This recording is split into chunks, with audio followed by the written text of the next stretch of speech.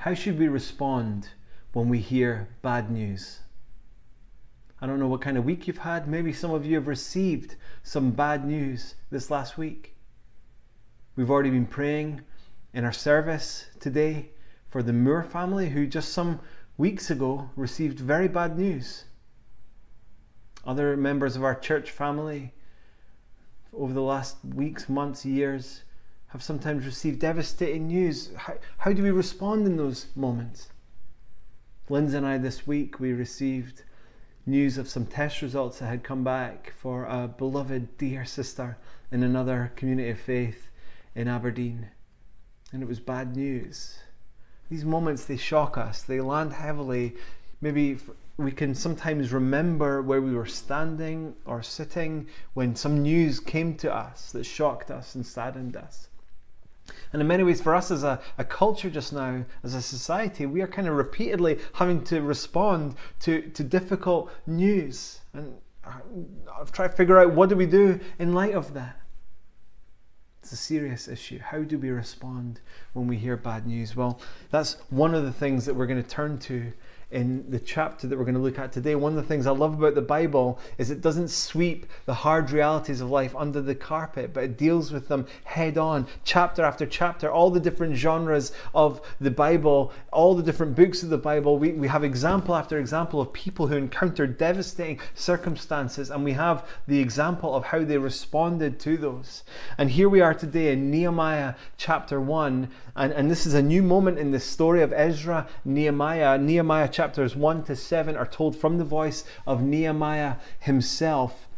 And in many ways, we're still looking at the same themes that we've been looking at already. These themes of returning, renewal in God, and rebuilding. That is, how will we respond when faced with desolation, difficulty, struggle?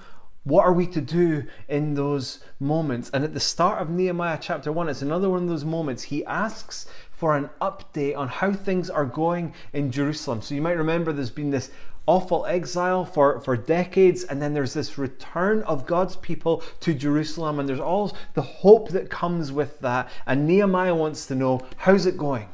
And he gets his answer in verse 3. Let's read it there. He says, "They said to me, the remnant there in the province who had survived the exile is in great trouble and shame. The wall of Jerusalem is broken down and its gates are destroyed by fire." So we've seen this. As with Ezra, there are a number of challenges that God's people encounter. Here now is another challenge. The walls are broken down, the gates are on fire. And we have to remember the historical context. We're not just talking about some garden wall that's fallen down and some random gate on the edge of town that's on fire. No. We need to remember the significance of Jerusalem in the story of God's redemptive history. We're talking here at this time about this great city of God, the great place where God and his people were to know peace and togetherness. This is the holy city of God. Jerusalem at this point in redemptive history is the locus of God's activity in the world. And this moment of return, renewal, rebuilding seems again to be in tatters, and Nehemiah is devastated as he hears this news. And as we consider that, I want us to look at his reaction just now, because I think there are some lessons that we can glean for when we encounter bad, hard, difficult, devastating news. And obviously Nehemiah is dealing with a particular historical moment, but I think these lessons are there for us, whether we're talking about life in the church or life in the culture or even just the personal challenges that we face. Here's the first thing. Nehemiah cares. He cares about what he hears. Verse 4, "As soon as I heard these words, I sat down and wept and mourned for days." Even though this news isn't really a personal reality for him, he's devastated.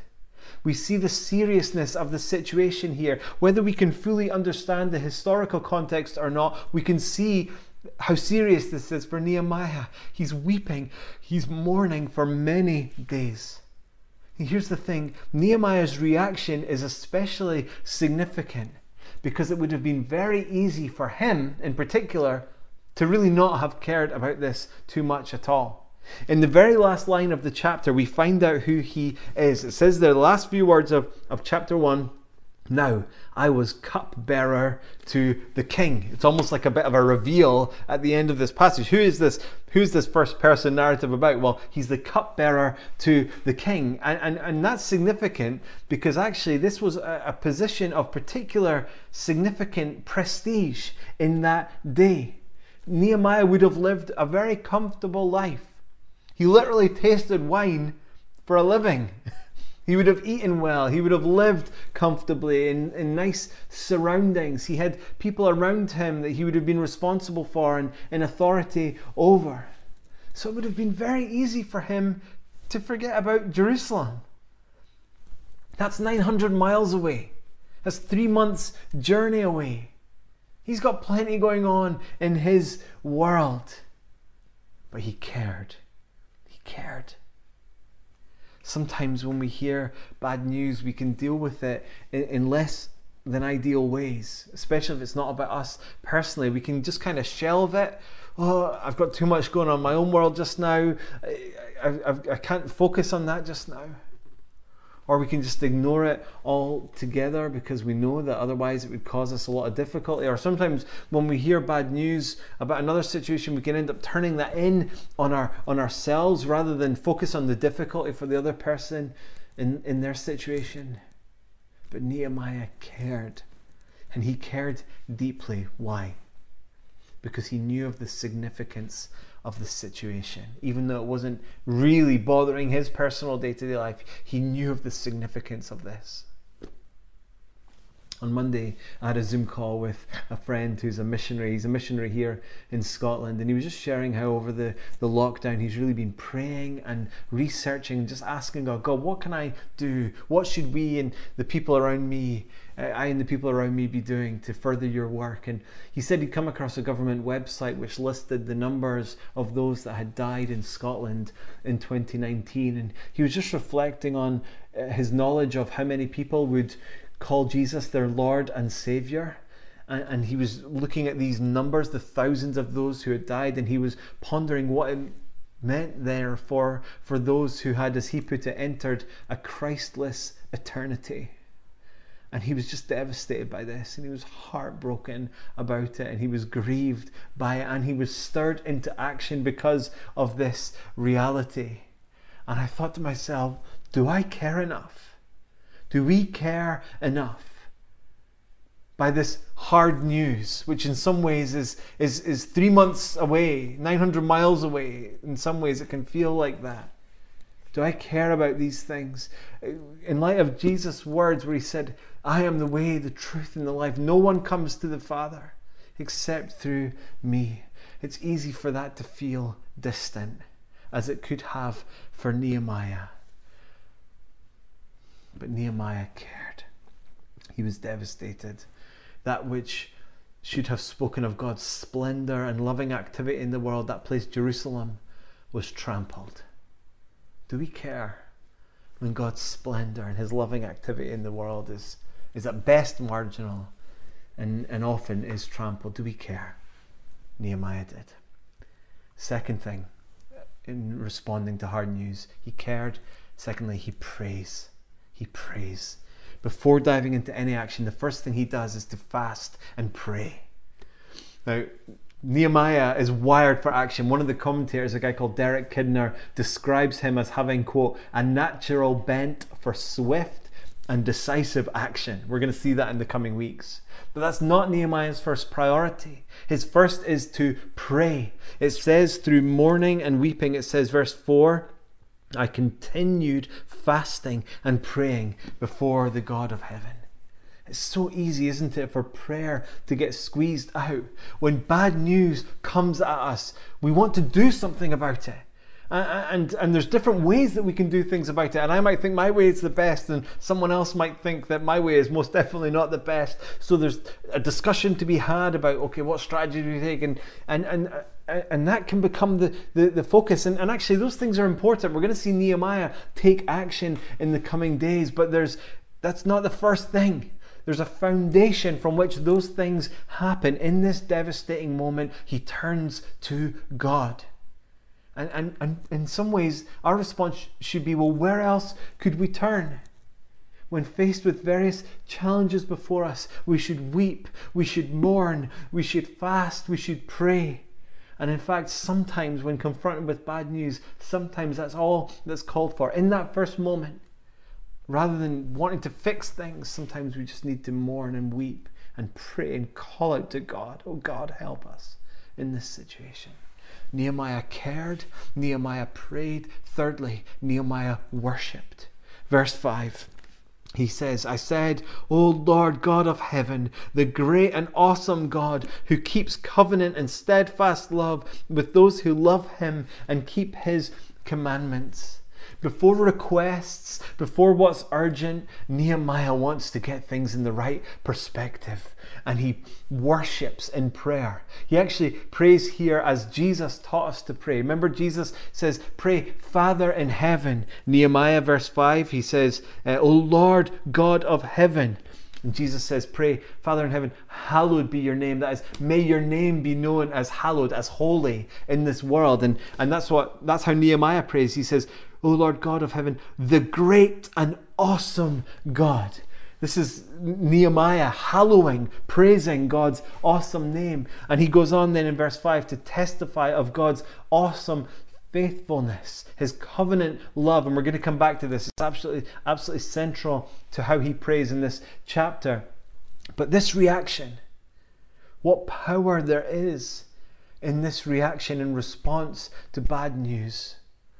Broken hearted, fully surrendered, raw, gritty worship of God, declaring that God, you're enough.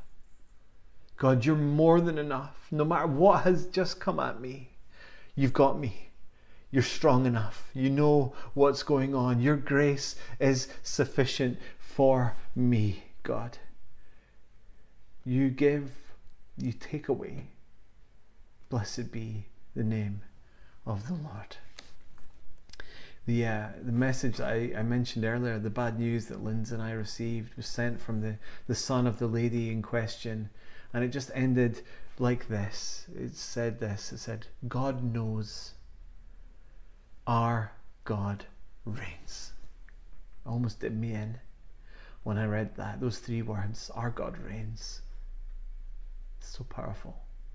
Another sister in our church I was in touch with this week and is going through some really difficult circumstances, and in the face of that ongoing struggle, she sent me this message, and in it said this: God is good, and I shall continue to count my blessings.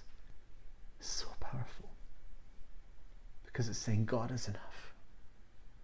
God is all sufficient for me. And by the way, I have to say, it's one of the things that we're really missing in these days. Looking around the room, people in various stages of need, seeing them there, seeing them clinging on to God's love, or better, falling back into and being held by the everlasting arms of God in all sorts of difficult circumstances. Nehemiah is confronted with this hard news. He cares, he prays, and he worships, and so must we, dear friend. It must be our first priority. The first and greatest commandment, Jesus said, love the Lord your God with all your heart, soul, mind, and strength. And Nehemiah does all of these things. Crucially, next point, recognizing he's not alone. Nehemiah remembers God's people. He remembers, he acknowledges that his connection with God is not private, it's about a people. Again, it would be very easy for us to miss this in these days. Your relationship with God, it's not private. It's not private. It exists within the context of the community of faith. Yes, Nehemiah appears to be praying on his own here, calling out to God on his own, but look what he's calling out for. Verse 6. He says, I pray before you day and night for the people of Israel, your servants, confessing the sins of the people of Israel, which we have sinned against you. Even I and my father's house have sinned. He's praying for the whole community of God's people, acknowledging and confessing corporate sin together. Look at verse 7.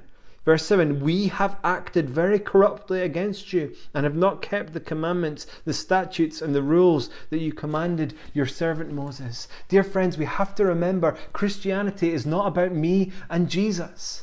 Yes, every individual is loved by God. Yes, every individual is invited into God's love and new life in Christ. Yes, there is an individual response that is required, but that individual response leads us into life as God's people. It brings us in to the family of God. And this family is no longer delineated as it was in Nehemiah chapter 1 by ethnic boundaries, but this now is a family made up of all the peoples on the face of the earth. And we need to hold on to this reality. Nehemiah is conscious of it. In light of this difficult, challenging moment, he's not only asking, what do I need to do? But his eye is on the broader story of the whole people of God. And I think this is something that we have lost or are in danger of losing. We've made Christianity an individualistic spirituality. You sort yourself out over there, I'll sort myself out over here. But Nehemiah knows that is a diminished understanding of what God is calling us into. And therefore, in this time of need, he is thinking about not only what do I need to do here, but how do I pray for the whole people of God. That's important. I was once part of a local church where the leaders of another local church in that area came to us and shared with us, and on behalf of their church wanted to confess and ask for forgiveness for something that had happened 2 decades ago. None of the leaders in that room had been involved in that, but they knew that there was a corporate repentance called for. It was one of the most humbling and beautiful meetings I've ever been a part of, because they knew there's more going on here than just me and Jesus. Our church family forms part of what God is doing in this world, and that matters. And it matters for us when we encounter difficulty, when we encounter hard times. May we always remember we're in this together, in the good times and in the bad. And there's great hope here. There's great hope because the people in Jerusalem who were facing these walls broken down, the gates on fire, they needed Nehemiah to be praying 900 miles away. They needed him to understand that there was a corporate repentance called for, a corporate effort called for the sake of God and his kingdom. And it's the same in our church family. Those of you who are going through hard times just now need the prayers and the love and the care of people from all over the church family. Let us love one another and pray in light of our place within the family of God. So, in the face of bad news, Nehemiah cared about it, even though it wasn't directly bothering his day, that particular day when he heard that news. He cares, he prays, he worships, he remembers God's people, and finally, he remembers God's faithfulness. Nehemiah trusts in God's covenant faithfulness. He's already acknowledged this in his worship of God. Do you remember verse 5? He says, you're a God who keeps covenant and steadfast love with those who love him and keep his commandments. But the heart of his prayer now, in terms of what he's going to ask of God, is to call on God to be true to who he is as the covenant-keeping, faithful God of love. Look at verse 8 and 9. Here he comes to ask stuff of God. He says, remember, God, remember the word that you commanded your servant Moses, saying, if you are unfaithful, I will scatter you among the peoples. But if you return to me and keep my commandments and do them, though your outcasts are in the uttermost parts of heaven, from there I will gather them and bring them to the place that I have chosen to make my name dwell there, says God. And Nehemiah is calling God, remember that. That's incredible, right? It almost sounds insolent, doesn't it? Of Nehemiah to pray like that. God, remember who you are. But Nehemiah knows that for God to be God means he does not break his commandments. So Nehemiah can pray boldly. Remember what you've said, God. Remember who we are. We are your people that you have chosen. Remember who you've called us to be. Remember how we are connected. And he quotes here in these verses from a number of passages in Deuteronomy, especially Deuteronomy chapter 30. And then he says, he reminds God, we are this people that you have chosen, that you said you'll be faithful to, even when we're far off. Verse 10, they, the people in Jerusalem, your people, are your servants and your people whom you have redeemed by your great power and your strong hand. What is Nehemiah's hope in this circumstance when he's received this hard news? It's not to hope in himself. It's not that he'll have the strength to make things right, but he's saying, thank you, God, for who you are ultimately. Because he's saying, remember, God, that you're the God who keeps his promises. Remember that you're the God of great saving power. Remember that your love is steadfast even when we're cast off to the farthest corners of the globe. Remember that you never give up on your people. And in that, there's this thankfulness that wells up as well. Thank you, God, that this is who you are, that you have a heart for those that will return to you. You will gather them home. And this is the mystery of faith. It is those who will, as it put in verse 9, it's those who will return to God. They are the ones that God will gather in. God does it for any who will come to him. God brings them in. It's beautiful mystery. And the question is how? How does this happen? Well, friends, it happens through Jesus Christ. He is the one, through his death and resurrection, who invites us in to God's new covenant of love.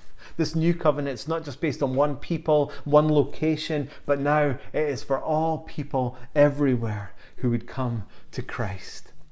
So that we can, like Nehemiah, when faced with awful difficulty, with sadness, loss, heartache, yes, we can come and we can care about that and pray about that, and we can bring our worship to God in light of that. But ultimately, we know we have hope. Our hope is that we can call on God's covenant faithfulness.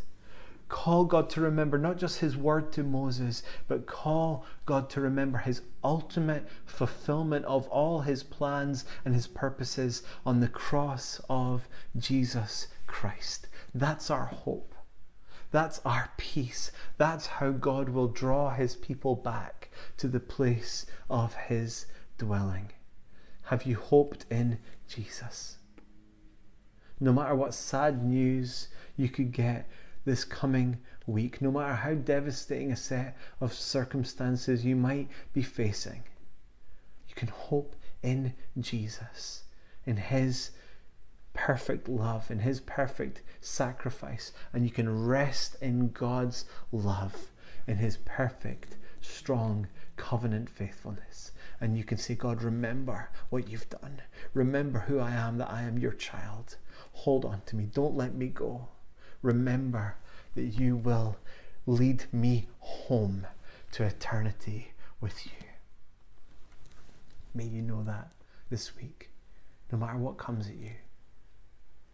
Call God to remember who he is and rest in his faithful covenant love through Christ. Amen.